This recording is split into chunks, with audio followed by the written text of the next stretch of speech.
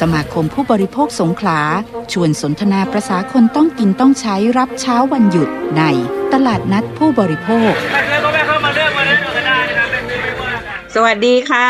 ต้อนรับท่านผู้ฟังเข้าสู่รายการตลาดนัดผู้บริโภคค่ะวันนี้ตลาดนัดผู้บริโภคประจำวันเสาร์ที่12สิงหาคม2566นะคะท่านผู้ฟังอยู่กับดิฉันจุฑาสังฆชาติค่ะดิฉันชโลมเกียรติจินดาค่ะก็เป็นวันที่เรียกว่าเป็นวันแม่นะค่ะก็มีข่าวคราวมาฝากนิดนึงนะคะเนื่องจากกระแสพอมีกิจกรรมวันแม่เนี่ยก็อาจจะมีหลายโรงเรียนมีกิจกรรมกราบแม่นะคะก็มีหลายโรงเรียนเริ่มงดจัดกิจกรรมกราบแม่นะคะแต่มีการทำการ์ดอวยพรวันแม่แทนเนื่องจากว่าเมื่อประมาณ6 ปีก่อนเนี่ยค่ะมีไวรัลดราม่าเกี่ยวกับเรื่องเก้าอี้ที่ว่างนะคะเนื่องจากว่าความแตกต่างของเด็กๆนะคะเช่นบางคนเนี่ยพ่อแม่เองเนี่ยก็คือมีทั้งจากเป็นจากตายแล้วก็ภาวะเศรษฐกิจนะคะก็เลยมีปรากฏการณ์กราบเก้าอี้เปล่าคือจะเชิญแม่มาแม่ก็อาจจะไม่สะดวกมาใช่ค่ะอันนี้ก็เป็นประเด็นของกระแสในวันที่12สิงหาคมเนี่ยนะคะก็หลายโรงเรียนก็พร้อมบางโรงเรียนนะคะก็ใช้วิธีงดจัดกิจกรรมกราบแม่เลยนะคะแล้วก็ไปจัดกิจกรรมอย่างอื่นอันนี้ก็ถือว่าเป็นเรื่องที่ได้มาถกเถียงกันแล้วก็ได้ทบทวนด้วยว่าเกิดปัญหาอะไรนะคะในสังคมไทยด้วยว่าเพราะว่าน่าจะมีแนวโน้มแบบว่ากราบเก้าอี้เปล่านี้เยอะขึ้นนะคะอาจารย์ด้วยสถานการณ์ปัญหาต่างๆของในยุคสมัยนี้นะค่ะใช่แล้วก็สถานการณ์ตอนนี้เนี่ยนะคะพูดถึงเด็กที่ต้องรับภาระจากต่อจากรุ่นเราซึ่งเราใช้พลังงานใช้ทรัพยากรไปเยอะเนี่ยนะคะนี่ก็เป็นข่าวคราวจากการประชุม Amazon Summit 2023เนี่ยนะคะเขาตั้งชื่อธีมว่าความฝันใหม่ของผืนป่าเมซอนเนี่ยนะคะเป็นเรื่องของ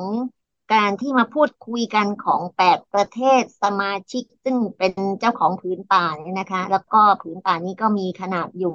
6,700,000ตารางกิโลเมตรซึ่งผืนป่าเมซอนเนี่ยนะคะมีบทบาทสำคัญในการบรรเทาสภาวะการโลกเดือดก็ใช้คำนี้เลยนะคะโลกเดือดของ New Amazon Dream เนี่ยนะคะแล้วก็มีข้อตกลงพูดคุยกันซึ่งการประชุมนี้เพิ่งเสร็จสิ้นไปเมื่อวันที่8ที่9สิงหาคมนี้เองค่ะเพราะว่าต้องทบทวนกันเยอะมากนะคะแล้วก็มีข้อเสนอนะคะว่าให้ยุติการสำรวจน้ำมันก๊าซธรรมชาตินะคะในผืนป่าเมซอนแล้วก็ให้หาแหล่งทุนสนับสนุนภาภารกิจที่ช่วยในการรวมถึงวิถีชีวิตเนี่ยนะคะของความเป็นอยู่ของชาวพื้นเมืองนะคะแล้วก็ให้มีการตั้งศาลอเมซอนขึ้นเพื่อลงโทษผู้กระทำผิดต่อระบบนิเวศอันนี้น่าสนใจมากเพราะว่ามันจะเป็นประเด็นทั่วโลกนะแต่ผืนป่าเนี่ยเป็นผืนป่าที่เรียกว่าเป็นผืนป่าขนาดใหญ่เป็นแหล่งดูดซับก๊าซความร้อนเป็นแหล่งกระจายนะคะออกซิเจนของโลกเลยทีเดียวนะคะจริงๆมันมีผืนป่าแถวอินโดนีเซียที่เป็นเขตร้อนด้วยเนี่ยนะคะเขตร้อนชื้นที่ค่อนข้างใหญ่ของเอเชียตะวันออกเฉียงใต้ก็มีการพูดคุยเรื่องนี้กันอยู่ขณะเดียวกันวันนี้เองนะเรามีการพูดคุยกันของเมื่อวันที่10ที่ผ่านมาเนี่ยนะคะของสภาองค์กรของผู้บริโภคใช่ไหมคะแล้วเราก็เลยตัดคลิปบางส่วนเนี่ยค่ะมาพูดถึงประเด็นนี้เรื่องค่าไฟต้องแพงค่ะใช่ซึ่งก็บ่นกันเรื่องนี้กันมานานใช่เรื่องของค่าไฟที่มันแพงขึ้นแล้วก็ความเป็นธรรมของค่าไฟที่แบบว่ามันจะลดลงได้ยังไงมีมาตรการอะไรบ้างนะคะนี้ก็จะมีการเคลื่อนขับเคลื่อนร่วมกันประเด็นเป็นเรื่องค่าไฟต้องแฟร์เนาะรายละเอียดเป็นยังไงนี่เดี๋ยวเราจะติดตามกันในช่วงจับประเด็นผู้บริโภคนะคะแล้วก็ในช่วงนี้เดี๋ยวเราจะติดตามข่าวผู้บริโภคในรอบสัปดาห์ที่ผ่านมามีข่าวความเคลื่อนไหวอะไรบ้างในประเด็นผู้บริโภคค่ะเราตอนในช่วงทันข่าวผู้บริโภคค่ะช่วงทันข่าวผู้บริโภคข่าวแรกนะคะก็เป็นประเด็นที่ทุกคนก็จะต้องดูแลสุขภาพนะคะซึ่งสำนักงานหลักประกันสุขภาพแห่งชาติชวนคนไทยนะคะใช้แอปเป๋าตังในการเช็คสิทธิ์รับบริการสร้างเสริมสุขภาพป้องกันโรคค่ะข่าวจากมติชนอ อนไลน์นะคะก็เมื่อวันที่9 สิงหาคมที่ผ่านมานะคะสปสชนะคะก็ชวนคนไทยใช้แอปเป๋าตังเช็คสิทธิ์รับบริการสร้างเสริมสุขภาพป้องกันโรคซึ่งจะเป็นตามกลุ่มวัยนะคะไม่เสียค่าใช้จ่ายเลือกเมนูกระเป๋าสุขภาพแล้วก็เลือกสิทธิ์สุขภาพดีป้องกันโรคก็จองคิวพร้อมนัดวันเวลาเพื่อเข้ารับบริการได้นะคะซึ่งทันตแพทย์อัตภพรลิ้มปัญญาเลิศนะคะรองเลขาธิการสปสชก็กล่าวว่าตามที่มีประกาศนะคะของคณะกรรมการหลักประกันสุขภาพแห่งชาติเรื่องหลักเกณฑ์การดำเนินงานและบริหารจัดการกองทุนหลักประกันสุขภาพแห่งชาติปีงบประมาณ2566และหลักเกณฑ์วิธีการและเงื่อนไขการรับค่าใช้จ่ายเพื่อบริการสาธารณสุขของหน่วยบริการฉบับที่3พศ2566ก็มีผลบังคับใช้แล้วนะคะก็มีผลให้ใช้สิทธิประโยชน์ในการใช้บริการสร้างเสริมสุขภาพและป้องกันโรคนะคะภายใต้กองทุนหลักประกันสุขภาพที่เราเรียกว่าบัตรทองเนี่ยนะคะครอบคลุมดูแลคนไทยทุกสิทธิ์นะคะอันนี้ไม่ใช่เฉพาะสิทธิ์บัตรทองอย่างเดียวก็รวมทั้งสิทธิ์ประกันสังคมสิทธิข้าราชการนะคะรวมถึงพนักงานองค์กรปกครองส่วนท้องถิ่นหรือบัตรทองด้วยนะคะด้วยสิทธิประโยชน์ในเรื่องของบริการสร้างสุขภาพนะคะมีมากแล้วก็หลากหลายบริการสปสชก็แบ่งการดูแลตามกลุ่มวัยให้เหมาะสมนะคะให้ประชาชนรับรู้สิทธิบริการสร้างเสริมสุขภาพที่ตนเองได้รับแล้วก็เพิ่มความสะดวกในการตรวจสอบนะคะด้วยตนเองโดยที่สปสชร่วมกับธนาคารกรุงไทยพัฒนากระเป๋าสุขภาพเป็นในเมนูหนึ่งนะคะในบริการแอปเป๋าตังก็ดำเนินการได้ด้วยตัวเองตรวจสอบสิทธิ์เลือกหน่วยบริการนัดหมายวันเวลาเข้ารับบริการได้ด้วยตัวเองนะคะโดยไม่เสียค่าใช้จ่ายใดๆซึ่งสำหรับบริการการสร้างเสริมสุขภาพป้องกันโรคก็เช่นบริการสร้างเสริมสุขภาพด้วยวัคซีนตรวจคัดกรองมะเร็งสตรีตรวจคัดกรองภาวะโรคเบาหวานความดันโลหิตสูงบริการเจาะเลือดส่งตรวจคอเลสเตอรอลตรวจไขมันดี HDL ตรวจคัดกรองความเสี่ยงต่อการเกิดโรคหัวใจและหลอดเลือดบริการฝากครรภ์บริการคุมกำเนิดยาเม็ดคุมกำเนิดถุงยางอนามัยบริการตรวจคัดกรองมะเร็งลำไส้ใหญ่แล้วก็ตรวจบริการสุขภาพสำหรับในช่องปากและฟันของผู้สูงอายุนะคะการใช้แอปเป๋าตังนี้ก็นัดหมายกันได้เลยผู้ที่ยังไม่เคยลงทะเบียนก็ดำเนินการลงทะเบียนกันก่อนนะคะหลังจากนั้นก็จะแสดงชื่อนามสกุลสิทธิการรักษาที่มีอยู่เลือกไปที่เมนูสิทธิสุขภาพดีป้องกันโรคนะคะเข้าสู่ข้อมูลสิทธิประโยชน์ของฉันก็จะแสดงรายการสิทธิประโยชน์ในช่วงวัยของเราตามกลุ่มวัยนะคะแล้วก็เลือกได้ตามรายละเอียดในแต่ละบริการก็จะมีแสดงรายชื่อหน่วยบริการใกล้ฉันให้เลือกนะคะแล้วก็จองสิทธิ์ผ่านแอปนัดหมายวันเวลาได้เลยค่ะวันนี้คนไทยทุกคนนะคะที่มีสิทธิการรักษาพยาบาลก็สามารถเข้ารับบริการสร้างเสริมสุขภาพกองทุนบัตรทองได้แล้วนับเป็นข่าวดีนะคะในแอปเป๋าตังค่ะก็ดูแลสุขภาพตัวเองเป็นประโยชน์สำหรับตัวเองนะคะโดยง่ายๆในการใช้เป๋าตังสุขภาพค่ะค่ะมาตามต่อที่ข่าวที่2นะคะนี่ก็เป็นประเด็นที่หลายคนอาจจะได้รับข้อความในช่วงสัปดาห์ที่ผ่านมานะคะกรมการปกครองแจ้งเตือนประเด็น SMS หลอกลวงแอปพลิเคชันไทยดีและยืนยันตัวตนห้ามกดลิงก์ดังกล่าวเด็ดขาดนะคะข่าวจากเว็บไซต์ bola.dopa.go.th นะคะของหน่วยงานราชการนะคะของกรมการปกครองก็ตามที่กรมการปกครองได้รับเรื่องร้องเรียนกรณีที่ประชาชนได้รับข้อความสั้นหรือว่า SMS จากหมายเลขโทรศัพท์ที่ไม่ทราบแหล่งที่มาแจ้งข้อความว่าไทยไอดีอัปเดตข้อมูลเรียบร้อยแล้วโปรดยืนยันตัวตนของคุณพร้อมแนบลิงก์มากับข้อความดังกล่าวซึ่งหากผู้ใดกดลิงก์ดังกล่าวแล้วก็จะเป็นการให้เพิ่มเพื่อนทางแอปพลิเคชัน LINE นะคะที่ใช้ชื่อปลอมว่าไทยไอดีนั่นเองทางกรมการปกครองขอชี้แจงกรณีดังกล่าวว่ากรมการปกครองไม่มีช่องทาง LINEทางการหรือว่า LINE Official Account นะคะในการติดต่อกับประชาชนแล้วก็ไม่มีนโยบายในการส่งข้อความสั้นหรือว่า SMS ไปยังประชาชนแต่อย่างใดโดยขอประชาสัมพันธ์ว่าห้ามกดลิงก์ที่แนบมากับข้อความสั้นนะคะหรือว่ากดลิงก์ติดตั้งแอปพลิเคชันต่างๆเพราะอาจจะเป็นการดักรับข้อมูลหรือการฝังมัลแวร์ของมิจฉาชีพโดยเฉพาะอย่างยิ่งที่มาพร้อมกับข้อความในลักษณะการให้สิทธิพิเศษหรือการให้อัปเดตข้อมูลหรือข้อความที่ทำให้ตกใจกลัวนะคะทั้งนี้สามารถดาวน์โหลดแอปพลิเคชันไทยดีนะคะ โดยทำการติดตั้งผ่าน App Store หรือว่า Play Store เท่านั้นแล้วก็สามารถลงทะเบียนได้ด้วยตัวเองหรือลงทะเบียนผ่านเจ้าหน้าที่ณสำนักงานเขตหรือว่าที่ว่าการอำเภอดังนั้นขอให้ประชาชนอย่าหลงเชื่อข้อมูลดังกล่าวแล้วก็ขอความร่วมมือไม่ส่งหรือว่าแชร์ข้อมูลดังกล่าวต่อในช่องทางสื่อสังคมออนไลน์ต่างๆเพื่อให้ประชาชนได้รับข้อมูลข่าวสารจากกรมการปกครองสามารถติดตามข้อมูลได้ที่เว็บไซต์สำนักบริการทะเบียนนะคะหรือว่าโทรที่ call center 1548นะคะนี่สัปดาห์ที่ผ่านมาก็มีหลายคนเครือข่ายก็ใช่มาพูดให้ฟังว่าได้รับข้อความนี้นะคะซึ่งก็ที่ผ่านมาก็จะมีพี่น้องอสมเนาะเขามีกาค่ะรลงลงแอปพวกนี้กันนะคะเพื่อยืนยันตัวค่ะตนอะไรเงี้ยก็เริ่มทำกันอย่างกว้างขวางมากขึ้นแล้วพอมีข้อความ SMS ส่งมาแบบเนี้ยนะคะก็อาจจะมีคนหลงเชื่อแล้วก็ถูกหลอกดูดเงินไปนะคะเพราะงั้นค่ะ ก็ต้องระมัดระวังด้วยนะคะก็ถ้าลงยืนยันตัวตนเสร็จแล้วเนี่ยเขาก็คงไม่ถามอะไรต่อนะคะไม่มีอืไลน์มนะคะอันนี้ท่องไว้ไม่มีไลน์ไม่มีไลน์นะคะอืห้ามแอดมไลน์เด็ดขาดนะคะก็มาข่าวที่สามนะคะก็เตือนนะคะอันนี้เมนูยอดนิยมเลยค่ะปิ้งย่างหมูจุ่มนะคะเสี่ยงดูดดมก๊าซพิษร้ายถึงตายนะคะเตือนกันมานะคะข่าวจากฐานเศรษฐกิจ .com ค่ะก็มีการเตือนว่าปิ้งย่างหมูจุ่ม ก็ทุกจุ่มเนี่ยแหละค่ะเสี่ยงดูดสูดดมก๊าซพิษภัยร้ายถึงตายนะคะก็ทางฐานเศรษฐกิจก็รวบรวมข้อมูลมาจากกองโรคประกอบอาชีพและสิ่งแวดล้อมนะคะการกรมควบคุมโรคโดยแนะการใช้เตาถ่านในการประกอบอาหารคนอยู่ที่โล่งอากาศถ่ายเทสะดวกซึ่ง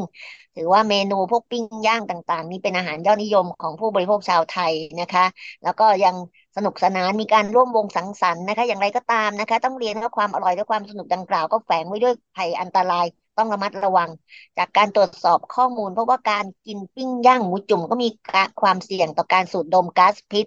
ซึ่งอาจทำให้เสียชีวิตได้นะคะกองโรคจากการประกอบอาชีพและสิ่งแวดล้อมกรมควบคุมโรคนะคะระบุว่าให้ระวังนะคะว่าการกินอาหารด้วยเตาถ่านในพื้นที่ปิดนะคะในที่พื้นที่ปิดเช่นห้องแอร์ห้องที่อับทึบ การระบายอากาศไม่ดีอาจสูดดมควันพิษที่มีก๊าซคาร์บอนไดออกไซด์นะคะแล้วก็ก๊าซคาร์บอนไดคาร์บอนคาร์บอนคาร์บอนมอนอกไซด์นะคะเข้าสู่ร่างกายเป็นอันตรายต่อสุขภาพซึ่งจะมีอาการปวดหัววิงเวียนหน้ามืดเหนื่อยเพลียอ่อนแรงคลื่นไส้อาเจียนชักเกร็งตาพร่าเจ็บหน้าอกหายใจไม่สะดวกแล้วก็หมดสติเสียชีวิตได้นะคะซึ่งคำแนะนำก็อย่างที่เรียนไปแล้วนะคะก็หลีกเลี่ยงการใช้เตาถ่านในพื้นที่อับห้อง อาหารแอร์หรือเต็นท์นะคะปิ้งกันในเต็นท์เลยก็ไม่ได้นะคะห้องอาหารควรมีช่องระบายมีพัดลมอากาศที่เพียงพอการใช้เตาถ่านก็ควรอยู่ในที่โล่งถ่ายเทสะอาดนะคะก็หลายคนอาจจะคิดว่าปวดหัววิงเวียนหน้ามืดนึกว่ากินจิ้มจุ่มไปด้วยดื่มเบียร์ดื่มเหล้าไปด้วยก็คงมึนเป็นปกติไม่ใช่ ค่ะ ระวังนะคะค่ะมาต่อที่ข่าวที่สี่นะคะร้องผู้ตรวจการแผ่นดินเร่งรัดจัดระบบความปลอดภัยแก้ปัญหารถรับส่งนักเรียนไม่มีใบอนุญาตกว่า 45,000 คันค่ะเมื่อวันที่ 8 สิงหาคมที่ผ่านมาค่ะเจ้าหน้าที่สภาองค์กรของผู้บริโภคได้เข้าร่วมประชุมกับสำนักผู้ตรวจการแผ่นดินในเรื่องมาตรการด้านความปลอดภัยของรถรับส่งนักเรียนโดยมีสำนักงานกองทุนสนับสนุนการสร้างเสริมสุขภาพหรือว่าสสสแล้วก็มีศูนย์วิชาการเพื่อความปลอดภัยทางถนนหรือว่าสวปทแล้วก็หน่วยงานที่เกี่ยวข้องเข้าร่วมประชุมด้วยนะคะซึ่งคุณคงศักดิ์ชื่นไกรล่านนะคะผู้ช่วยเลขานุการคณะอนุกรรมการด้านการขนส่งและยานพาหนะสภาผู้บริโภคนะคะก็ระบุว่าจากข้อมูลการเฝ้าระวังของศูนย์วิชาการเพื่อความปลอดภัยทางถนนและก็เครือข่ายองค์กรผู้บริโภคก็พบว่าในปี 2565 นะคะมีอุบัติเหตุทางถนนแล้วก็ความไม่ปลอดภัยกับรถรับส่งนักเรียนเนี่ยมากถึง 30 ครั้งบาดเจ็บ 274 รายแล้วก็มีผู้เสียชีวิต 2 รายนะคะหรือมีความรุนแรงมากกว่าในช่วงเวลาเดียวกันของปี 2564 ถึง 4 เท่าโดยรถรับส่งนักเรียนส่วนใหญ่นะคะจะเป็นประเภทเอ่อจะเป็นรถยนต์ประเภทรถตู้โดยสารรถกระบะดัดแปลงแล้วก็รถโดยสารขนาดใหญ่ประเภท4 ล้อแล้วก็6 ล้อที่มีสภาพชำรุดทรุดโทรมแล้วก็ที่สำคัญคืออ่า รถรับส่งนักเรียนจำนวนมากยังเป็นรถที่ไม่ได้รับอนุญาตจากนายทะเบียนประจำจังหวัดนะคะนอกจากนี้จากข้อมูลของเอ่อการจดทะเบียนของกรมการขนส่งทางบกเมื่อวันที่5กันยายน2565ก็พบว่ามีรถรับส่งนักเรียนที่ได้รับใบอนุญาตปี65เนี่ยจำนวน4,497คันในขณะที่ประมาณการว่าจะมีรถรับส่งนักเรียนบนท้องถนนมากกว่า50,000คันทั่วประเทศหรือประมาณการได้ว่ามีรถรับส่งนักเรียนมากกว่า45,000คันที่รับส่งนักเรียนโดยไม่ได้ขออนุญาตนะคะหรือเท่ากับมีนักเรียนประมาณ540,000คนเมื่อเปรียบเทียบกับรถรับส่งนักเรียน1 คันบรรทุกได้12คนนะคะตามกฎหมายที่มีความเสี่ยงในการเดินทางนะที่ไม่มีมาตรการการจัดการด้านความปลอดภัยแล้วก็การไม่นำรถที่ใช้รับส่งนักเรียนไปขึ้นทะเบียนเพื่อขออนุญาตนั้นนอกจากจะทำให้กรมการขนส่งทางบกไม่มีข้อมูลจำนวนรถรับส่งนักเรียนที่แท้จริงแล้วยังส่งผลต่อมาตรการความปลอดภัยของรถรับส่งนักเรียนในแต่ละภาคการศึกษารวมถึงปัจจัยหนุนเสริมพฤติกรรมเสี่ยงของผู้ขับรถรับส่งนักเรียนที่ไม่พึงประสงค์นะคะเช่นขับรถโดยไม่มีใบอนุญาตใช้รถผิดประเภทหลีกเลี่ยงการจัดทำประกันภัยประมาทเลินเล่อลืมเด็กไว้ในรถตลอดจนดัดแปลงสภาพรถเพื่อให้รับนักเรียนได้มากขึ้นนะคะอันนี้ก็เป็นปัญหาเรื่องรถรับส่งนักเรียนที่สะสมมานานนะคะก็หวังค่ะ ว่าการเข้าพบผู้ตรวจการแผ่นดินอาจจะเป็นส่วนหนึ่งที่จะช่วยทำให้มาตรการนี้ได้รับการสนใจดูแลมากขึ้นนะคะค่ะซึ่งศูนย์ความปลอดภัยทางถนนของจังหวัดหลายที่ก็เริ่มมีตั้งคณะอนุกรรมการเพื่อดูแลเรื่องความอืมปลอดภัยการเดินทางของเด็กและเยาวชนนะคะนี่ก็ถือว่าของสงขลาก็มีนะเดี๋ยวเราจะติดตามมาสื่อสารให้ทราบกันค่ะก็ค่ะมาข่าวที่ห้านะคะอ่าการท่าอากาศยานไทยนะคะเปิดตัวโครงการระบบผลิตไฟฟ้าด้วยพลังแสงอาทิตย์ผลักดันท่าอากาศยานสุวรรณภูมิ สู่เป้าหมายกรีนแอร์พอร์ตแห่งแรกในไทยนะคะนำร่องติดตั้งอาคารผู้โดยสารคาดว่าจะลดการปล่อยก๊าซคาร์บอนไดออกไซด์ได้มากกว่า 3,600 ตันต่อปีนะคะข่าวจาก Facebook กรุงเทพธุรกิจค่ะนายกิรติกิจมานวัฒน์นะคะผู้อำนวยการใหญ่บริษัทท่าอากาศยานไทยจำกัดมหาชนหรือทอทอก็เปิดเผยความร่วมมือระหว่างทอทบริษัทผลิตไฟฟ้าและน้ำเย็นจำกัดนะคะในโครงการระบบผลิตไฟฟ้าด้วยพลังงานแสงอาทิตย์แบบติดตั้งบนหลังอาคารผู้โดยสารท่าอากาศยานสุวรรณภูมิหรือที่เรียกว่าโซลารูฟท็อปเนี่ยนะคะโดยระบุว่าโครงการดังกล่าวนับเป็นหนึ่งในโครงการที่จะผลักดันเป้าหมายให้การท่าอากาศยานสุวรรณภูมินะคะก้าวสู่เป็นต้นแบบที่เป็นมิตรกับสิ่งแวดล้อมหรือกรีนแอร์พอร์ตแห่งแรกของไทยโดยการดำเนินการติดตั้งโซลาร์เซลล์ขนาด 4.4 เมกะวัตต์นะคะบนหลังคาอาคารผู้โดยสารท่าอากาศยานสุวรรณภูมิ โดยจะนำไฟฟ้าที่ได้จากพลังงานแสงอาทิตย์มาพัฒนาเป็นพลังงานหมุนเวียนใ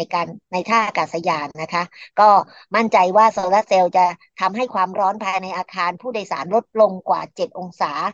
ลดการใช้พลังระบบความเย็นภายในอาคารนะคะแอร์คอนดิชันต่างๆนี่2%คิดเป็นมูลค่ามากกว่า11ล้านบาทต่อปีอีกทั้งสามารถลดการปล่อยก๊าซคาร์บอนไดออกไซด์มากกว่า 3,600 ตันต่อปีเทียบเท่ากับจำนวนต้นไม้360,000 ต้นต่อปี ต้องได้ใช้ดูดซับ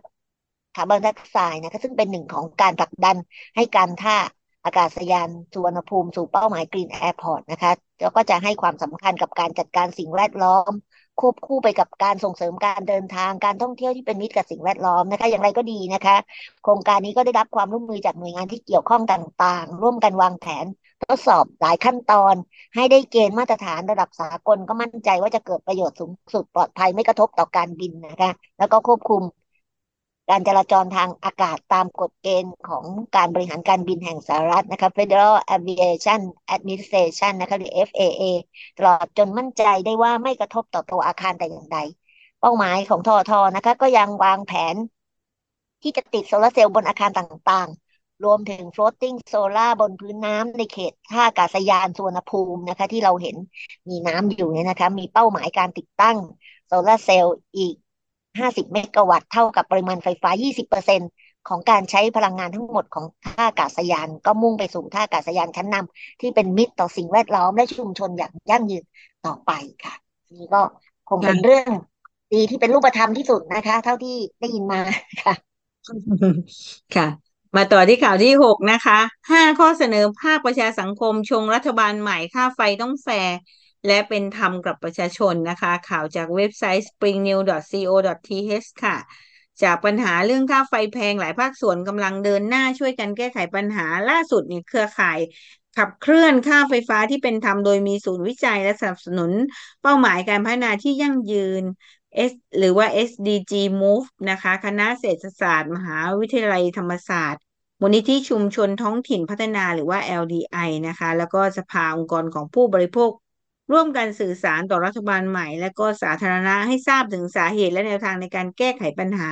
เพื่อนำไปสู่ราคาค่าไฟฟ้าที่เป็นธรรมและสร้างความยั่งยืนนะคะแฮชแท็กค่าไฟต้องแฟร์พร้อมข้อเสนอภาคประชาชนภาคประชาสังคมและก็เอกชนถึงรัฐบาลใหม่ทั้งนี้เวทีดังกล่าวก็ต้องมีการสื่อสารต่อรัฐบาลใหม่ถึงข้อเสนอของภาคประชาสังคมและก็เอกชนในการทำให้ราคาค่าไฟฟ้าเป็นธรรมและนำไปสู่ความยั่งยืนแล้วก็มีการนำเสนอข้อมูลต่างๆต่อสาธารณะถึงปัญหาราคาค่าไฟฟ้าที่ไม่เป็นธรรมด้วยรวมถึงแนวทางในการแก้ไขปัญหาอีกทั้งเป็นการเรียกร้องให้พรรคการเมืองต่างๆและรัฐบาลใหม่เร่งในการดำเนินการแก้ไขปัญหาราคาค่าไฟฟ้าไม่เป็นธรรมอย่างรวดเร็วและเป็นรูปธรรมนะคะโดยรองศาสตราจารย์ดรชาลีเจริญอ่าลาภนพรัตน์นะคะอนุกรรมการด้านบริการสาธารณะพลังงานและสิ่งแวดล้อมของสภาองค์กรผู้บริโภคก็มีข้อเสนอของภาคประชาสังคมนะคะแล้วก็ภาคเอกชนเสนอถึงรัฐบาลใหม่5 ข้อนะคะก็มีรายละเอียดดังนี้ก็คือข้อที่1ก็คือหยุดลงนามสัญญารับซื้อไฟฟ้าหรือว่า PPA นะคะเป็นการซื้อจากโครงการขนาดใหญ่แห่งใหม่ทุกแห่งนะคะทั้งที่เป็นโรงไฟฟ้าก๊าซธรรมชาติโรงไฟฟ้าพลังน้ำขนาดใหญ่จากประเทศเพื่อนบ้านแล้วก็โรงไฟฟ้าถ่านหินเพื่อเป็นการหยุดนำเอาภาคธุรกิจและภาคประชาชนไปแบกรับภาระในแต่ละสัญญาที่ผูกมัดยาวนาน25 ถึง 35 ปีจนกว่าโรงไฟฟ้าจำนวนมากที่มีอยู่แล้วนะคะแล้วก็บางโรงนี่ไม่ได้เดินเครื่องจะต้องลดลงสู่ระดับที่เป็นมาตรฐานนานาชาติแล้วก็นำกลับมาให้รัฐบาลพิจารณานะคะข้อ2ก็เร่งเดินหน้านโยบาย Net Metering นะคะหรือระบบหักลบหน่วยไฟฟ้ากับพลังงานให้เดินหน้าหนุนการใช้แสงอาทิตย์แล้วก็พลังงานหมุนเวียนอื่นๆบนหลักการที่เสรีแล้วก็เป็นธรรมต่อทุกฝ่ายแล้วก็ครอบคลุมทั้งประเทศได้แก่การส่งไฟฟ้าไปมากับระบบสายส่งได้ไม่จำกัดโดยหน่วยไฟฟ้าที่ไม่เกินการใช้เองในแต่ละเดือนมีราคาเดียวกับการที่ไฟฟ้าจำหน่ายให้นะคะข้อ3ก็เรื่องของการเปิดรับฟังความคิดเห็นและการมีส่วนร่วมของประชาชนอย่างกว้างขวางและก็โปร่งใสซึ่งต้องตรวจสอบได้ต่อร่างแผนพัฒนากำลังไฟฟ้ากำลังผลิตไฟฟ้าหรือว่า PDP นะคะแล้วก็ร่างแผนพลังงานอื่นๆได้แก่แผนพลังงานหมุนเวียนแผนประสิทธิภาพพลังงานแผนก๊าซธรรมชาติแล้วก็แผนน้ำมันนะคะแล้วจึงนำมาเข้าสู่กระบวนการพิจารณาแล้วก็ตัดสินใจของรัฐบาลต่อไป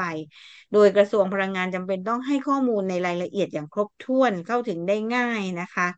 แล้วก็มีระยะเวลาที่เหมาะสมต่อการรับฟังความคิดเห็นแล้วก็นำข้อมูลการรับฟังความคิดเห็นเข้าสู่กระบวนการพิจารณาตัดสินใจของรัฐบาลอย่างครบถ้วนสมเหตุสมผลนะคะข้อ4ก็เสนอเรื่องของพัฒนาระบบซื้อขายส่งไฟฟ้าที่สร้างการแข่งขันที่เป็นธรรม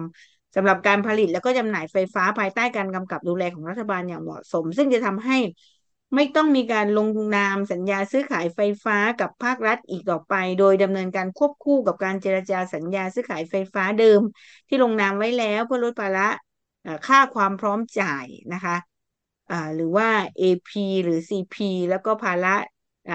ไม่ใช้ก็ต้องจ่าย take or pay นะคะแล้วก็อัตรากำไร IRR ของโรงไฟฟ้าเอกชนที่สูงเกินควรและบนหลักการที่เป็นธรรมต่อทุกฝ่ายเพื่อลดภาระค่าไฟที่ไม่เป็นธรรมต่อภาคธุรกิจแล้วก็ภาคประชาชนนะคะข้อ5ก็ให้นำต้นทุนก๊าซธรรมชาติจากแหล่งก๊าซที่มีราคาถูกกว่ามาคิดเป็นต้นทุนการผลิตไฟฟ้าซึ่งได้แก่ก๊าซอ่าวไทยแล้วก็ก๊าซจากเมียนมาให้นำมาคิดเป็นต้นทุนการผลิตไฟฟ้าเนื่องจากเป็นบริการสาธารณะและนำต้นทุนก๊าซที่มีราคาแพงกว่าได้แก่ก๊าซธรรมชาติเหลว LPG นำมาเข้าที่อิงราคาตลาดโลกนะคะ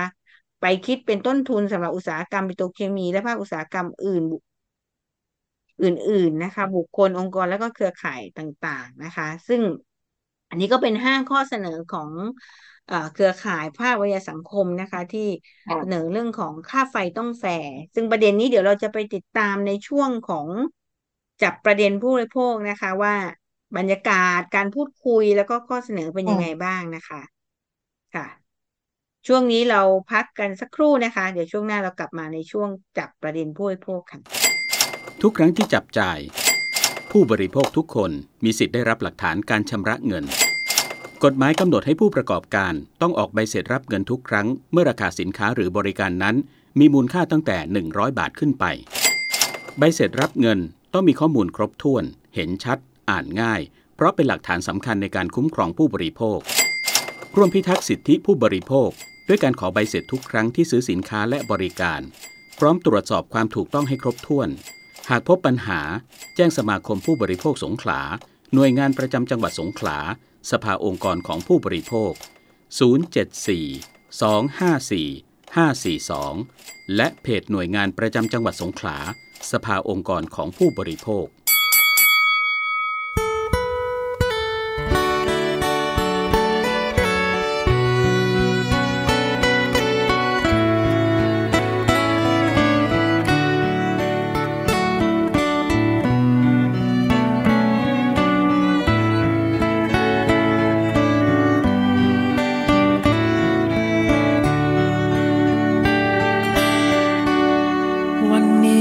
สายลมยังโบยพัดมาวันนี้น้ำตาอาจจะยังไหลปล่อยให้ไหลหลังจนเหือดแห้งไปรอให้หัวใจกลับแรงเช่นเดิมวันนี้ฟ้ามนรออาทิตย์มาวันนี้ท้องฟ้าอาจไม่สดใสรอแสงสว่างเบิกทางนำชัยเพื่อเริ่มวันใหม่สดใสเช่นเดิม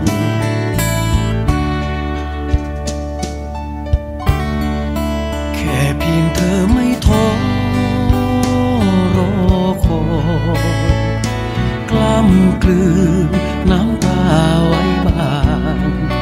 รอเพื่อรักษาใจนิ่งเพื่อสร้างพลังแล้ววันหนึ่งจะเป็นของเธอ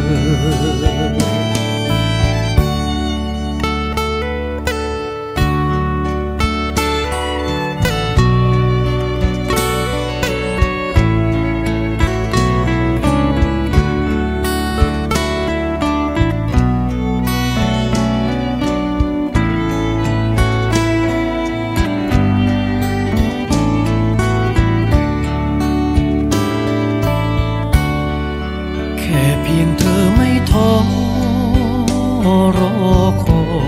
ยกล้ำกลืนน้ำตาไว้บ้างรอเพื่อรักษาใจ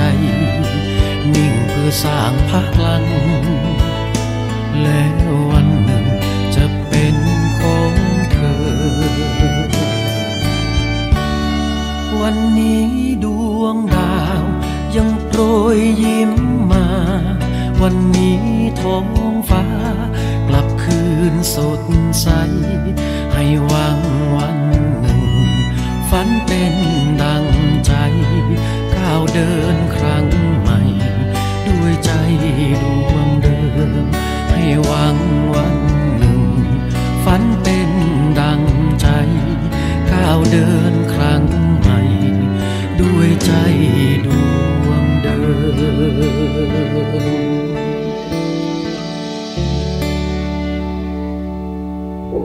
ช่วงจับประเด็นผู้บริโภคกลับเข้าสู่ช่วงจับประเด็นผู้บริโภคค่ะวันนี้เราจะติดตามกันในตอนค่าไฟต้องแฟร์นะคะก็มีสภาองค์กรของผู้บริโภคได้ร่วมกับศูนย์วิจัยและสนับสนุนเป้าหมายการพัฒนาที่ยั่งยืนหรือว่า SDG Move นะคะแล้วก็มูลนิธิชุมชนท้องถิ่นพัฒนาก็จัดกิจกรรมแถลงข่าวนะคะข้อเสนอภาคประชาสังคมและเอกชนถึงรัฐบาลใหม่เพื่อสื่อสารต่อรัฐบาลใหม่ถึงข้อเสนอของภาคประชาสังคมและเอกชนในการทำให้ราคาค่าไฟฟ้าเป็นธรรมและเพื่อเรียกร้องให้รัฐบาลใหม่เร่งดำเนินการแก้ไขปัญหาราคา ค่าไฟฟ้าที่ไม่เป็นธรรมอย่างรวดเร็วแล้วก็เป็นรูปธรรมนะคะซึ่งมีการแถลงเรื่องนี้ไปเมื่อวันที่10สิงหาคมนะคะเมื่อเวลา10 นาฬิกาถึง 12 นาฬิกาทางเพจ Facebook สภาองค์กรของผู้บริโภคนะคะเดี๋ยวพวกเราไปติดตามฟังบางช่วงบางตอนของเวทีในการแถลงข่าวที่เรานำมาฝากในวันนี้นะคะเดี๋ยวเราไปติดตามฟังพร้อมกันค่ะเรามองในแง่เรื่องการลงทุนแคบๆแค่นั้นนะครับจริงๆแล้วมันบานปลายไปถึงว่าเราเชื่อว่าท่านที่ฟังอยู่ทุกวันนี้ท่านที่อยู่ในห้องส่งท่านที่อยู่ที่บ้านเนี่ยนะครับส่วนใหญ่เชื่อว่าโลกร้อนนะครับส่วนใหญ่เชื่อว่าเราต้องแก้ปัญหาโลกร้อนให้ได้นะครับเราไม่ได้ถูกบังคับนะฮะประเทศไทยเป็นอันดับ9ของโลกที่จะได้รับผลกระทบจาก global warming จากโลกร้อนเพราะฉะนั้นเราต้องไม่ใช่ว่าเราถูกต่างประเทศเขาบังคับให้ทำนะครับเราต้องเชื่อว่าเราเนี่ยต้องเป็นหนึ่งในผู้นำที่จะต้องแก้ปัญหาโลกร้อนเพราะว่าเราอยู่อันดับ9เราเดือดร้อนมากๆถ้าเกิดการแก้ปัญหาโลกร้อนไม่สำเร็จนะครับแล้วก็เราก็ไม่ควรจะแสดงว่าเราแก้เราควรจะต้องทำเรื่องนั้นจริงๆพลังงานสะอาดเป็นหัวข้อสำคัญอันหนึ่งในการที่จะต้องแก้ปัญหาเรื่องนี้เพราะฉะนั้นที่เราทำกันอยู่เนี่ยนอกจากเรื่องความแฟร์เรื่องความเป็นธรรมเรื่องลดต้นทุนด้านพลังงานแล้วเนี่ยนะครับเรายังทำเพื่อลูกหลานเรานะครับว่าเราจะอยู่กรุงเทพกันต่อไปอีกสักได้กี่ปีน้ำมันจะท่วมนะครับเราจะอยู่กับปัญหาอากาศแปรปรวนนะครับฝนตกน้ำท่วมอย่างหนักอะไรต่างๆนานาเราเห็นหลักฐานชัดเจนมากนะครับแล้วก็จะมีเขาเรียกว่าการศึกษาทางด้านวิทยาศาสตร์หลายต่อหลายอันที่ยืนยันว่าโลกร้อนเป็นเรื่องจริงนะครับเพราะฉะนั้นสิ่งที่เราทำกันอยู่ทุกวันนี้ที่เราขึ้นเวทีกันมาเนี่ยเราทำในถ้าเกิดเราทำสำเร็จเราจะสำเร็จในหลายๆแองเกิลมากๆนะครับและจะเกิดประโยชน์อเนกอนันต์มากๆนะครับสิ่งที่อยากจะพยายามช่วยกันคอนวินส์ก็คือว่าเราต้องเพิ่มปริมาณการใช้พลังงานสะอาดให้มากขึ้นเพราะว่าไงนะฮะเพราะว่าเราไม่ได้เรื่องค่าไฟที่เราเผชิญอยู่ทุกวันนี้เนี่ยอันนี้มันเป็นปัญหาเฉพาะหน้าที่เราเจอแน่ๆนะครับค่าไฟแพงก็ทำให้เราเดือดร้อนและอำนาจการแข่งขันลดตกแล้วนะครับนอกจากนั้นแล้วเนี่ยนะครับในวงการอุตสาหกรรมการผลิตส่งออกการท่องเที่ยวต่างๆเนี่ยนะครับถ้าเกิดเราไม่ลดการใช้ฟอสซิลเราไม่เพิ่มพลังงานสะอาดเรายังปล่อยคาร์บอนเยอะอยู่นะครับยังปล่อยกรีนเฮาส์แก๊สอยู่เนี่ยนะครับเราจะเจอปัญหานอกจากเราเป็นอันดับ9เดือดร้อนเรื่องโลกร้อนแล้วนะครับเราไม่ได้มีเวลาถึง27ปี2050นะฮะภาคอุตสาหกรรมเนี่ยภาคท่องเที่ยวเนี่ยบอกได้เลยว่าแค่7ปีนี้ก็ใกล้ตายแล้วครับเพราะว่าผู้ซื้อทั้งโลกมากกว่า 60-70% เดี๋ยวนี้เขาไม่มองว่าราคาถูกของดีแล้วนะครับเขามองว่าปล่อยคาร์บอนเยอะหรือเปล่าถ้าเกิดยังเป็นท่องเที่ยวที่ปล่อยคาร์บอนเยอะยังเป็นผู้ผลิตของสินค้าที่ปล่อยคาร์บอนเยอะเขาจะไม่ซื้อเขาจะไม่มาเที่ยวเขาจะไม่สั่งผลิตของที่ผลิตในประเทศนี้ที่ยังเป็นพลังงานไม่สะอาดอยู่นะครับแล้วเราคาดการณ์หายนะได้ว่าถ้าเกิดกำลังสั่งซื้อจากต่างประเทศลดลงเพราะเราเป็นผู้ส่งออกรายใหญ่นะครับถ้าเกิดเขาไม่มาท่องเที่ยวเราถ้าเกิดเขาปิดโรงงานในประเทศแล้วย้ายไปอยู่อีกประเทศหนึ่งที่พลังงานสะอาดกว่าเนี่ยจะเกิดหายนะขนาดไหนนะครับมันมีหลายconsequence ที่จะเกิดกับชีวิตเราอย่างมากนะครับเพราะฉะนั้นการที่เรามารวมตัวกันผลักดันเรื่องนี้เนี่ยผลลัพธ์ที่เราตั้งเป้าไว้นี่มันมีอีกหลายสเต็ปเลยฮะที่มันจะเกิดขึ้นแล้วมันมีความจำเป็นต่อชีวิตความเป็นของลูกหลานเราในอนาคตระยะสั้นระยะกลางระยะยาวเป็นเรื่องหนักมากหัวข้อที่2เพราะฉะนั้นการที่จะทำอะไรให้มันสนับสนุนการใช้พลังงานสะอาดเป็นธรรมเนี่ยมันหลีกเลี่ยงไม่ได้แล้วก็คิดไม่ออกว่าทำไมเขาไม่ทำกันสักทีนะครับจริงๆคิดออกนะแต่ว่าอาจจะพูดได้ไม่เยอะนักนะครับพอไปถึงอีกข้อหนึ่งนะครับเรื่องแผนพลังงานนะครับคืออันนี้ก็เป็น consequence ต่อมาอีกว่าเราเนี่ยเห็นเราเข้าใจเรารู้นะเราติดต่อกับต่างประเทศในประเทศเรามีความรู้อย่างมากนะครับว่าการผลิตพลังงานเทคโนโลยีปัจจุบันนะครับมันมีพร้อมขนาดไหนทำไมเราต้องพลังงานสะอาดเราจะทำให้ประเทศไปสู่พลังงานสะอาดได้อย่างไรเนี่ยนะครับเราคิดว่า ภาคเอกชนภาคประชาชนนะครับภาคอุตสาหกรรมภาคท่องเที่ยวอะไรต่างๆเนี่ยครับมีความรู้มากพอสมควรเลยนะครับแล้วเราก็สามารถให้ความคิดเห็นกับภาครัฐได้นะครับเราจะคิดว่าภาครัฐเขารู้มากรู้น้อยเขารู้แต่ไม่ทำโดยที่ไม่รู้อะไรก็ตามเนี่ยนะครับแต่สิ่งที่สำคัญก็คือการรับฟังความคิดเห็นของประชาชนซึ่งเรามีกฎหมายข้อนี้อยู่ว่ารัฐจะทำอะไรเนี่ยต้องรับฟังความคิดเห็นประชาชนแต่สิ่งที่เรา question มากๆก็คือว่ารับฟังแล้วยังไงล่ะนะครับมีอาจารย์ธรรมศาสตร์นะครับไปศึกษาพรบกกพนะครับทำ study ออกมาเนี่ยทำได้ดีมากเลยนะครับแต่เราก็ไม่รู้ว่าพอ study อันนั้นทำเสร็จแล้วเนี่ยจะไปทำอะไรให้เกิดขึ้นในหลังจากอันนั้นบ้างนะครับการรับฟังความคิดเห็นประชาชนเนี่ยในแผนพลังงานชาตินะครับ National Energy Plan ซึ่งประกอบไปด้วย5เสาหลักนะครับ PDP การผลิตไฟฟ้าพลังงานสะอาดนะครับประสิทธิภาพพลังงานซึ่งเป็นเรื่องใหญ่มากๆและประสิทธิภาพพลังงานเนี่ยเราถูกอิกนอร์มา10 ปีนะครับแล้วก็แผน Oil Plan Gas Plan นะครับสิ่งเหล่านี้เนี่ยเราคิดว่าการรับฟังความคิดเห็นจากภาคเอกชนเนี่ยจากภาคประชาชนเนี่ยเป็นเรื่องสำคัญมากๆแล้วเราก็กังวลมากว่าเวลาเขารับฟังความคิดเห็นแล้วเนี่ยแล้วยังไงต่อไปเพราะว่าหลังจากรับฟังความคิดเห็นแล้วเนี่ยเราไม่สามารถทราบได้อีกได้เลยว่ามันเกิดอะไรขึ้นบ้างแล้วเรามักจะเจอว่าแผนออกมาแล้วไม่ทันแล้ว sorry นะอนุมัติไปแล้วอยู่ก็อยู่อันนี้ไปอีก4 ปีนะครับอันนี้คือสิ่งที่เราพยายามจะรณรงค์ว่าการทำแผนพลังงานนะครับฟังภาคเอกชนฟังประชาชนให้เยอะๆแล้วก็ก่อนที่จะสรุปผลออกมาเนี่ยเราต้องการรีวิวขั้นสุดท้าย Final Report ว่าเป็นไปตามที่สิ่งที่ควรจะเป็นไหมก่อนที่จะไปเข้าครม.อนุมัติออกมานะครับเรื่องต่างๆเหล่านี้เนี่ยเป็นสิ่งที่เราต้องพยายามให้เปลี่ยนให้ได้นะครับเพราะว่าที่ผ่านมาเนี่ยมันอยู่ในวงแคบๆวงเล็กๆแล้วผลลัพธ์มันออกมาเป็นที่น่าสะพรึงกลัวพอสมควรแล้วเราก็อยู่กับความสะพรึงกลัวอย่างนี้มานานมากแล้วผมใช้เวลามากไปนะครับเอาแค่นี้ก่อนก็ได้ครับจริงๆคุยได้ทั้งวันเลยนะฮะเรื่องพวกนี้ ขอบคุณพี่อาทิตย์มากครับโอเคครับก็จริงทำให้เห็นว่าจริงๆเรื่อง net metering ไม่ใช่แค่ net metering มันโยงไปถึงเรื่องของการส่งเสริมพลังงานหมุนเวียนการเพิ่มประสิทธิภาพการใช้พลังงานแล้วก็การไปช่วยเรื่อง climate change แล้วก็ช่วยเพิ่มความสามารถในการแข่งขันของภาคอุตสาหกรรมของไทยด้วยนะครับแล้วก็ประเด็นที่พี่อาทิตย์พูดประเด็นหนึ่งก็คือว่ามีส่วนร่วมแล้วยังไงจริงๆเราต้องการการมีส่วนร่วมที่มีความหมายกว่านี้เมื่อรับความเห็นไปแล้วเนี่ยเอาไปใช้ประโยชน์จริงนะครับแล้วเรามีส่วนร่วมในการตัดสินใจขั้นสุดท้ายด้วยนะครับเดี๋ยวลำดับต่อไปครับจะขอเรียนเชิญพี่บุญยืนสิริธรรมนะครับประธานสภาองค์กรผู้บริโภคอาจจะช่วยกล่าวถึงข้อเสนอที่5เรื่องของการนำต้นทุนก๊าซธรรมชาติจากแหล่งก๊าซที่มีราคาถูกกว่าไปคิดเป็นต้นทุนการผลิตไฟฟ้าจะดีไหมนะครับแล้วก็พี่บุญยืนอาจจะเสริมในส่วนของในฐานะที่เป็นตัวแทนองค์กรผู้บริโภคด้วยก็ได้ครับว่าข้อเสนอนี้มันสำคัญกับผู้บริโภคแค่ไหนครับเชิญครับค่ะขอบคุณค่ะก็ต้องบอกว่าก่อนอื่นบุญยืนมาจากประชาชนที่อยู่ในชนบทที่ไม่สยบยอมกับความอายุติธรรมเนาะแล้วก็ทำงานมาเรื่อยๆจนมาถึงทำงานจนถึงวันนี้เราคิดว่ามีหลายเรื่องอย่างเช่นเรื่องค่าไฟฟ้านี่จะให้พูดเรื่องราคาแก๊สแต่บุญยืนขอรวมนะเพราะว่าทุกเรื่องเวลาเสนอเราอาจจะเสนอเป็นข้อๆแต่ทุกเรื่องมันผูกติดกันหมดมันแยกไม่ได้นะจริงๆแล้วต้องบอกว่าสาธารณูปโภคเรื่องไฟฟ้าเนี่ยมันเป็นความจำเป็นขั้นพื้นฐานของมนุษย์มันเป็น1ในปัจจัย4ด้วยซ้ำนะฮะแต่ว่ามันมีคนที่ทำให้เรื่องนี้มันซับซ้อน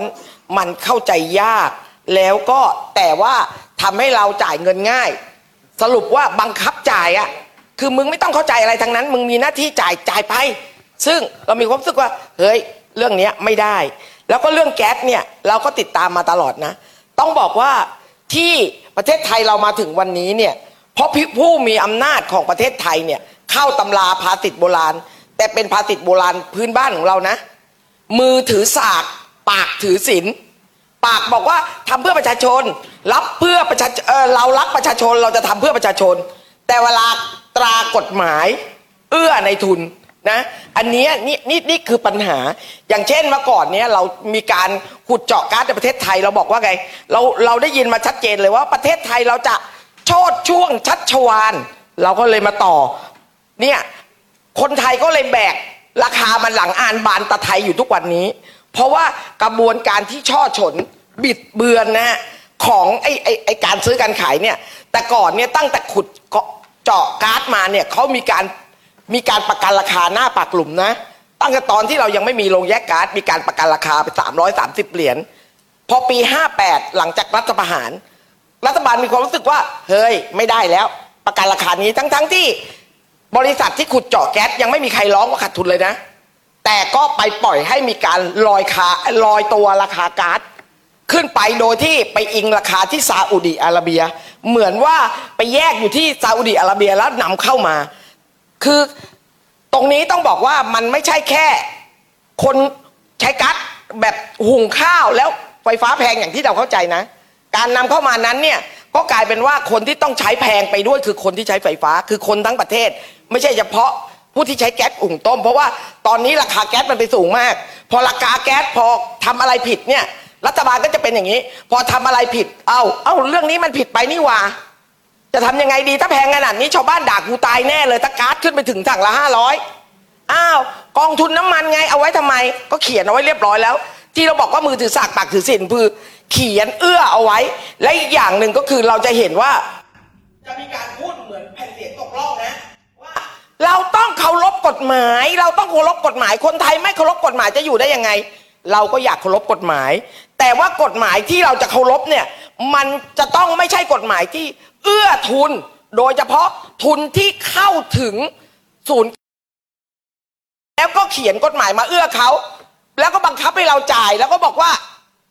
ต้องทำตามกฎหมายคุณต้องจ่ายค่าไฟมันแฟร์ไม่ได้หรอกมันไม่แฟร์ตั้งแต่ค่าก๊าซแล้วราคาก๊าซแล้วก็อีกอย่างหนึ่งเนี่ยเขาบอกว่าคนไทยมีทางเลือกจริงๆปัญหาของเราคือไม่ว่าจะเป็นกระทรวงพลังงานไม่ว่าจะเป็นกบง.กปช.อะไรสารพัดกที่มันตั้งขึ้นมาเนี่ยเป็นภาระภาษีของเราทั้งนั้นเนี่ยนะไม่เคยฟังเสียงประชาชนส่วนใหญ่เนี่ยเขาจะทำตามนักวิชาการที่อิสระจากประชาชนแต่ไม่ได้อิสระจากกลุ่มทุนคืออิสระจากประชาชนคือเข้าข้างกลุ่มทุนเต็มที่เสร็จแล้วก็แนะนำว่าต้องอย่างนั้นต้องอย่างนี้แล้วรัฐบาลก็ฉลาดน้อยทำตามเขาหรือว่าฉลาดมากถึงตามไม่รู้นะอันนี้บุญยืนไม่รู้ได้บุญยืนเนี่ยเคยเป็นสมาชิกวุฒิสภาในช่วงสั้นๆเคยเอาเรื่องไฟฟ้ามันล้นเกินเนี่ยไปคุยในวุฒิสภาบอกว่าตอนนี้มันผลิตไฟฟ้าล้นเกินแล้วนะวุฒิสภาผู้ทรงเกียรติทั้งหลายเนี่ยก็จะบอกว่ามองบุญยืนอย่างทุเรศมากแล้วบอกว่าบุญยืนไม่จริงหรอกถ้าจริงป่านนี้เขารายงานผมแล้วนี่ประเทศไทยมันจะโง่เพราะอย่างนี้แหละเพราะว่าฟังแต่รายงานอีกอย่างหนึ่งอีกข้อเสนอหนึ่งคือเราให้อำนาจรัฐในการลงนามอย่างที่อาจารย์บอก2ท่านบอกมาในการลงนามซื้อในการลงนามอะไรต่ออะไรแล้วแต่เนี่ย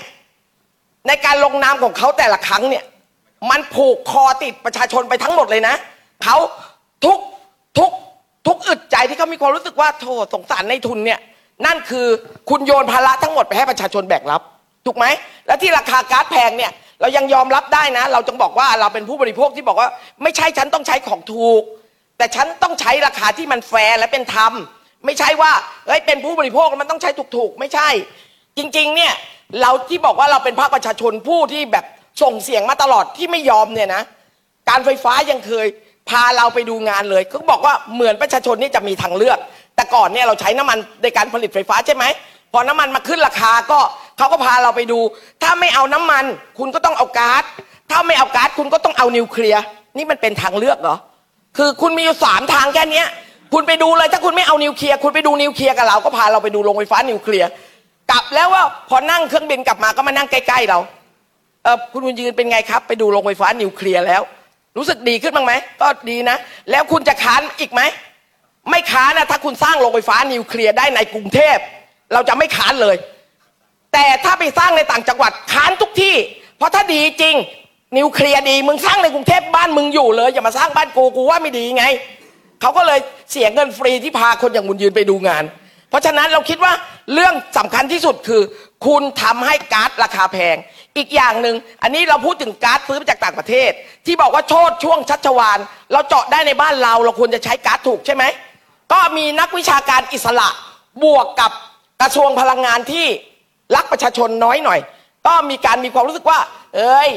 ก๊าซในประเทศไทยเนี่ยมันคือไม้สักคุณอย่าเอาไปหุงข้าวกินนะคุณจะเอาไม้สักไปเผาถ่านแบบฟืนไม่ได้คุณต้องให้ปิโตรเคมีเขาใช้ก่อนก็กลายเป็นว่าเมื่อกี้เห็นสร้างท่าเทียบเรือลงทุนร่วมกันนะปตท.กับ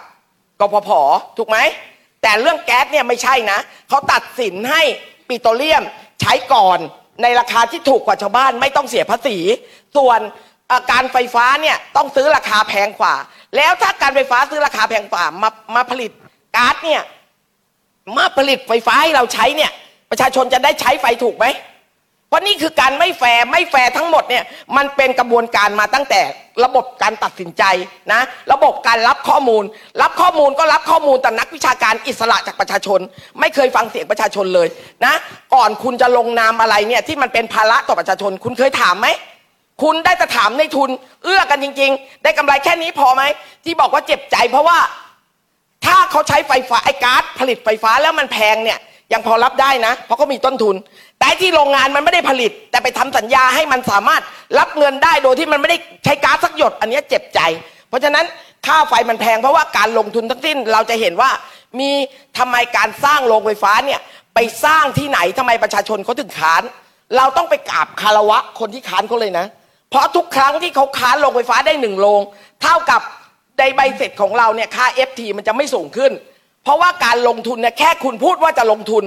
มันก็เฉลี่ยมาให้เราจ่ายแล้วเพราะนั้นคนที่แบกสุดท้ายคือประชาชนคือเราวันนี้มันไม่แฟร์ทั้งนโยบายของรัฐไม่แฟร์ในหลายเรื่องแล้วก็เรายังไม่เคยเห็นตั้งแต่มีรัฐบาลไทยมาตั้งแต่ระบบโชติช่วงชัชวาลมาไม่มีการอภิปรายเรื่องพลังงานเลยนะเพิ่งจะมียุคนี้ที่มีการอภิปรายเรื่องพลังงานแล้วก็เนี่ยตอนแรกเราทำคปภ.มาก่อนนะทำเรื่องพลังงานที่เป็นธรรมปรากฏว่าทุกคนถูกฟ้องปิดปากหมดเรื่องพลังงานเป็นเรื่องเดียวไม่ว่าจะเป็นไฟฟ้าไม่ว่าจะเป็นกองทุนน้ำมันไม่ว่าจะเป็นราคาน้ำมันห้ามพูดถึงใครพูดถูกฟ้องหมดและระบบศาลไทยก็เวลาเขาฟ้องเรานะโอ้โหรับฟ้องทำให้เรายุ่งยากวุ่นวายแต่เวลายกฟ้องเราแล้วเราฟ้องกลับไม่รับฟ้องนะบอกว่าเราไม่เสียหายถูกฟ้องไม่เสียหายแล้วถ้าไม่เสียหายเวลาฉันฟ้องกลับทำไมไม่ให้ฉันฟ้องล่ะเนี่ยมันเป็นไปทั้งระบบเลยนะทั้งศาลด้วยจริงๆทั้งเสาหลักทั้งอำนาจนิติบัญญัติเนี่ยมันเป็นด้วยกันไปหมดบริหารนิติบัญญัติแล้วก็ความยุติธรรมไม่เคยมีให้กับประชาชนเลยเพราะฉะนั้นราคาก๊าซที่แพงอยู่ทุกวันนี้เพราะว่า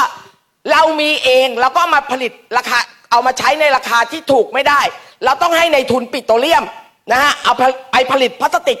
ให้ได้เขาได้กำไรเยอะๆแต่ว่าประชาชนต้องใช้ก๊าซแพงแต่เราก็ยังไม่บอกนะว่าในประเทศไทยจะให้ไฟฟ้าใช้ทั้งหมดแต่ทำยังไงจะมีกลไกอะไรที่การไฟฟ้าเนี่ยถ้าคุณตัดสินใจจะใช้แก๊สแล้วเนี่ยการไฟฟ้าได้ซื้อในราคาที่ยุติธรรมนะฮะไม่ต้องเท่าไอ้ปิโตรเลียมก็ยังดีแต่ปัญหาทุกวันนี้ก็คือว่าของถูกให้ในทุนแต่การไฟฟ้าต้องไปซื้อแพงๆมาผลิตอย่างนี้มันจะแฟร์ตรงไหนอย่างนี้ก็คือไม่แฟร์เพราะฉะนั้นก๊าซแพงไม่ได้แพงเพราะก๊าซมันแพงแก๊สแพงเพราะนโยบายมันไม่ดีนโยบายมันเอื้อในทุนนะฮะเราก็จะเห็นว่าไม่กี่ปีที่ผ่านมาเนี่ยในทุนพลังงานรวยพุงปิ้นเป็นเจ้าเลยใช่ไหมฮะจากเดิมเนี่ยโนเนมไม่มีอะไรเลยจะถูกฟ้องไหมเนี่ยแต่วันนี้เนี่ยต้นนี่ดูนะฟ้องเหมือนกันพี่รถนะหม่อมกรพวกเราถูกฟ้องกันหมดทุกคนคือเรื่องพลังงานเนี่ยสาธารณูปโภคขั้นพื้นฐานเนี่ยห้ามไม่ต้องไปดูข้อมูลอะไรทั้งนั้นนะก้มหน้าก้มตามีหน้าที่จ่ายไปถ้าอย่างนี้เราคิดว่ามันคือไม่แฟร์วันนี้เนี่ยถ้าเราทำให้โครงสร้างราคาก๊าซมันเป็นธรรมนะฮะเป็นธรรมแล้วก็คือเรายินยอมจ่ายนะถ้ามันแพงเพราะมันต้องแพงเนี่ยแต่ที่เราต้องมีเสียงอยู่ทุกวันนี้เนี่ยมันไม่ได้แพงเพราะมันต้องแพงมันแพงเพราะเพื่อจะเอากำไรไปหยอดให้ในทุนใช่ไหมฮะกองทุนน้ำมันนี่ก็เก็บเราทุกลิตรนะลิตรละ25 สตางค์เสร็จแล้วไม่ได้เอามารักษาเสถียรภาพราคาน้ำมันเลยนะเอาไปนู่นเลยเอาไปจ่ายค่าแก๊สที่คุณมีนโยบายที่ผิดพลาดแต่ว่าเอาเงินประชาชนไปชดเชยไอ้พวกที่มีนโยบายผิดพลาดเนี่ยมันไม่เคยเอาเงินในวงตระกูลมันพ่อโคตรแม่มันมาจ่ายเลยนะมันให้เราจ่ายอย่างเดียวขอบคุณค่ะขอบคุณครับพี่บุญดีจริงๆสรุปได้ยอดเยี่ยมมากๆอยู่แล้วนะครับ ขอบคุณค่ะฟังพี่ยืนแล้วก็ เดี๋ยวก่อนที่ใครจะรู้สึกว่ามันมีความหวังอยู่ตรงไหนเลยนะคะก็เราก็เลยมารวมพลังกันเนี่ยแหละนะคะช่วยกันแต่ว่าก็พอดีในข้อ5เรื่องของราคาก๊าซก็มีความคืบหน้าเล็กๆนะคะที่อาจจะฝากทั้งภาคประชาชนเองแล้วก็สื่อมวลชนให้ช่วยกันจับตานะคะคือที่จริงกกพเนี่ยก็คือคณะกรรมการกำกับกิจการพลังงานเนี่ยมีหนังสือมาแล้วนะคะถึงรมต.พลังงานนะคะเดือนเมษาที่ผ่านมานี้เองนะคะแล้วก็จั่วหัวเลยบอกว่าแนวทางการลดราคาค่าก๊าซธรรมชาตินะคะเพื่อลดค่าไฟฟ้าให้ประชาชนอันนี้เป็นหัวเรื่องเลยนะคะแล้วในนั้นเนี่ยเขาก็บอกเลยว่าที่จริงก็คือมีการยอมรับนะคะบอกว่าทุกวันนี้เนี่ยโครงสร้างราคาขายส่งก๊าซสำหรับการซื้อขายระหว่างปตท.กับโรงแยกก๊าซเนี่ยมันใช้ราคาเฉลี่ยนะคะของก๊าซธรรมชาติที่จากอ่าวไทยที่ค่อนข้างมีราคาถูกแล้วก็เลยส่งผลให้โรงแยกก๊าซเนี่ยได้สิทธิ์ในการใช้ก๊าซที่มีต้นทุนราคาถูกเมื่อเทียบกับแหล่งอื่นๆนะคะอันนี้ก็เป็นประเด็นที่ผู้ยืนพูดทีนี้กกพ.ก็เสนอเลยบอกว่าเพื่อให้การบริหารจัดการก๊าซธรรมชาติจากอ่าวไทยเกิดประโยชน์สูงสุดนะคะแล้วก็บอกว่าสร้างความเป็นธรรมต่อผู้ใช้ก๊าซในทุกภาคส่วนก็คือรวมประชาชนด้วยนะคะก็เห็นควรมีข้อเสนอแนะเชิงนโยบายให้มีการปรับราคาก๊าซธรรมชาติที่เข้าและออกจากโรงแยกก๊าซให้โรงแยกก๊าซธรรมชาติใช้ราคาพูลก๊าซก็คือเป็นราคาที่รวมก๊าซจากแหล่งอื่นๆด้วยนะคะซึ่งก็จะส่งผลให้ราคาพูลก๊าซโดยรวมลดลง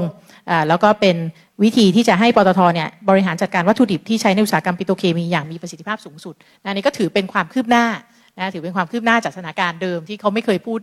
เรื่องนี้เลยนะคะแต่ว่าหนังสือเนี้ยก็อยู่ที่โต๊ะรมต.พลังงานนะคะซึ่งทุกวันนี้ก็คงต้องรอติดตามกันนะคะว่าเมื่อไหร่มีรมต.พลังงานคนใหม่มาหรืออาจจะคนเก่าก็ไม่ทราบนะคะแต่ว่าก็ติดตามกันต่อได้ว่าเนี่ยกกพ.เสนอมาแล้วนะคะก็อาจจะยังไปไม่สุดนะคะไม่เท่าที่ภาคประชาชนกำลังเสนอแต่ก็ถือเป็นความคืบหน้านะคะก็คือมองเรื่องความเป็นธรรมนะทำยังไงไม่ให้โรงแยกก๊าซเขาได้ใช้ราคาที่ถูกพูดง่ายๆนะคะเพราะฉะนั้นเราก็อยากจะให้เราจับตามองเรื่องนี้กันนะคะเพราะว่าสุดท้ายแล้วเนี่ยเรื่องของฟิสิกอลก็คือทางกายภาพว่าใครเอาก๊าซไปทำอะไรก็เรื่องหนึ่งนะคะค่ะก็จบไปแล้วนะคะสำหรับการแถลงข่าวเรื่องค่าไฟต้องแฟร์นะคะซึ่งผู้ที่นำเสนอก็จะมีทั้งฝ่ายวิชาการนะคะแล้วก็มีผู้เกี่ยวข้องจากสภาอุตสาหกรรมแห่งประเทศไทยซึ่งอยู่ในส่วนของอุตสาหกรรมด้านพลังงานยั่งยืนนะคะเขาก็พูดในประเด็นที่ปัญหาเรื่องโลกร้อนแล้วก็ถ้าไม่รีบทำเนี่ยนะคะจริงๆไทยเนี่ยตกอยู่ในอันดับประเทศที่9ที่จะได้รับผลกระทบจากโลกร้อนเพราะนั้นต้องใส่ใจอย่างมากนะคะซึ่งทางด้านอุตสาหกรรมพลังงานยั่งยืนของสภาอุตสาหกรรมแห่งประเทศไทยเนี่ยก็มองว่าห้ามแสดงต้องทำกันจริงๆแล้วนะคะนี่ก็เป็นประเด็นจากอุตสาหกรรมส่วนที่อาจจะฟังดุเดือดสักหน่อยนะคะคุณบุญยืนสิริธรรมค่ะและประธานประธานสภาองค์กรของผู้บริโภคนะคะก็จะพูดภาษาที่ฟังง่ายค่ะว่าเกิดอะไรขึ้นนะคะแล้วก็อาจจะพูดเห็นพัฒนาการเรื่องการต่อสู้ของภาคประชาชนที่มาตั้งแต่แรกๆสมัยที่คุณบุญยืนเป็นสวด้วยก็จะเห็นรูปธรรมชัดเจนแล้วก็ปิดท้ายโดยอาจารย์สฤนีนะคะซึ่งอาจารย์สฤนีเนี่ยจะพูดถึงประเด็นโดยทางวิชาการในประเด็นเรื่องของต้นทุนนะคะที่มาจากแหล่งผลิตที่อยู่ในข้อเสนออย่างที่เราได้เห็นแล้วเนี่ยนะคะว่าต้นทุนพอมันมาจากก๊าซในประเทศก็ต้องเอาต้นทุนในประเทศมาคำนวณไม่ใช่ไปเอาต้นทุนข้างนอกอย่างเดียวนะคะมันก็จะทำให้คนไทยเนี่ยได้รับค่าไฟที่แพงซึ่ง FT เนี่ยแพงที่สุดในรอบ30 ปีนะคะอันนี้ก็คือประเด็นที่พูดถึงกันว่าค่าไฟต้องแฟร์ค่ะซึ่งถ้าท่านผู้ฟังสนใจติดตามข้อมูลเพิ่มเติมนะคะก็สามารถจะติดตามได้ทางเพจ Facebook ของสมาคมผู้บริโภคสงขลานะคะหรือว่าเพจของสภาองค์กรของผู้บริโภคนะคะก็จะติดตามประเด็นเรื่องนี้นะคะรวมถึงเครือข่ายภาคประชาชนอีกหลายเครือข่ายนะคะที่มีการรณรงค์ติดตามเรื่องนี้แล้วก็สามารถร่วมลงชื่อได้นะคะอาจารย์ก็ติดตามมีลิงก์ในการร่วมลงชื่อนะคะลิงก์นี้จะน่าเชื่อถือไหมคะเราอ่านข่าวเรื่องลิงก์ต่างๆเพราะว่าพอเรากดเข้าไปแล้วก็ลงชื่อนะคะในนามส่วนบุคคลหรือองค์กรหรือภาคีเครือข่ายเขาก็จะมีให้เลือกนะคะแล้วก็จะมีคำเตือนว่าเราจะเก็บข้อมูลของท่านโดยนะคะอ้างอิงตัวพรบข้อมูลส่วนบุคคลหรือ PDPA นะคะนี่เป็นตัวแดงๆคาดให้เห็นนะคะนี่ก็เป็นการช่วยกันร่วมลงชื่อนะคะว่าเราเรียกร้องเรื่องค่าไฟต้องแฟร์เพราะว่าจริงๆก็เราก็ฟังข้อมูลกันมาเยอะว่ากระบวนการคิดค่าไฟนะคะ มันมีกระบวนการที่ซับซ้อนแล้วก็ต้นทุนบางอย่างเนี่ยมันเป็นต้นทุนที่ไม่น่าจะต้องจ่ายหรือว่าไม่ควรจ่ายนะคะแต่ว่ามันยิ่งทำให้ค่าไฟมันแพงขึ้นเรื่อยๆโดยตัวค่า FT ที่ขึ้นอยู่ตลอดเวลานะจนมิจฉาชีพเอาไปเป็นประเด็นว่าให้ลดค่า FT ใช่ไหมบอกว่าคุณได้รับลดค่า FT ทำให้หลายคนก็กดลิงก์ไปโดนหลอกเงินนะกลายเป็นมิจฉาชีพเอามุกนี้ไปเล่นนะคะจะนั่นจะร่วมกันเรียกตรงนี้กันนะคะว่าเราก็ร่วมกันแสดงพลังนะคะเราไม่บ่นเนาะเพราะว่าจริงๆเราเรียกว่าแทบทุกคนบ่นเรื่องค่าไฟแพงเราก็ควรจะมีปฏิบัติการที่แสดงออกว่าเราต้องการค่าไฟที่มันเป็นธรรมนะคะประเด็นเรื่องค่าไฟต้องแฟร์แล้วก็รัฐบาลใหม่ที่ยังไม่แน่ใจว่าหน้าตาจะเป็นแบบไหนยังไงยังคอยลุ้นกันอยู่ทุกวี่ทุกวันนะคะก็จะได้ถ้าเข้าได้รัฐบาลใหม่มาประเด็นนี้ก็น่าจะเป็นประเด็นงานสำคัญที่รัฐบาลจะต้องมาแก้ไขปัญหาให้กับประชาชนแล้วก็ภาคเอกชนด้วยนะเพราะว่าเป็นต้นทุนสำคัญของภาคธุรกิจเหมือนกันนะคะค่ะก็วันนี้ช่วยกันนะคะทำให้เกิดพลังงานที่ยั่งยืนด้วยค่ะเราสามารถติดตามข้อมูลข่าวสารเพิ่มเติมรวมถึงร่วมลงชื่อได้ทางเพจ Facebook ของสมาคมผู้บริโภคสงขลาเพจ Facebook ของหน่วยงานประจำจังหวัดสงขลาสภาองค์กรของผู้บริโภคนะคะรวมถึงการติดสอบถามข้อมูลเรื่องปัญหาผู้บริโภคและก็การร้องเรียนปัญหาผู้บริโภคต่างๆนะคะที่เราอาจจะสงสัยว่าใช่ไหมเรื่องนี้เอาเปรียบผู้บริโภคหรือเปล่านะคะเราสามารถร้องเรียนได้ไหมก็อินบ็อกซ์เข้ามาสอบถามกันได้ค่ะกดเป็นเพื่อนถูกใจกับเพจ Facebook นะคะของพวกเราแล้วก็จะได้ติดตามข้อมูลข่าวสารร่วมกันค่ะสำหรับวันนี้เวลาของรายการหมดลงแล้วนะคะเราสองคนต้องลากันไปก่อนค่ะเราจะพบกันใหม่วันเสาร์หน้านะคะสำหรับวันนี้ก็สวัสดีค่ะสวัสดีค่ะมาร่วมตั้งวงคุยเรื่องกินเรื่องใช้กับสมาคมผู้บริโภคสงขลาได้ทุกวันเสาร์ที่วิทยุมอ FM 88.0 MHz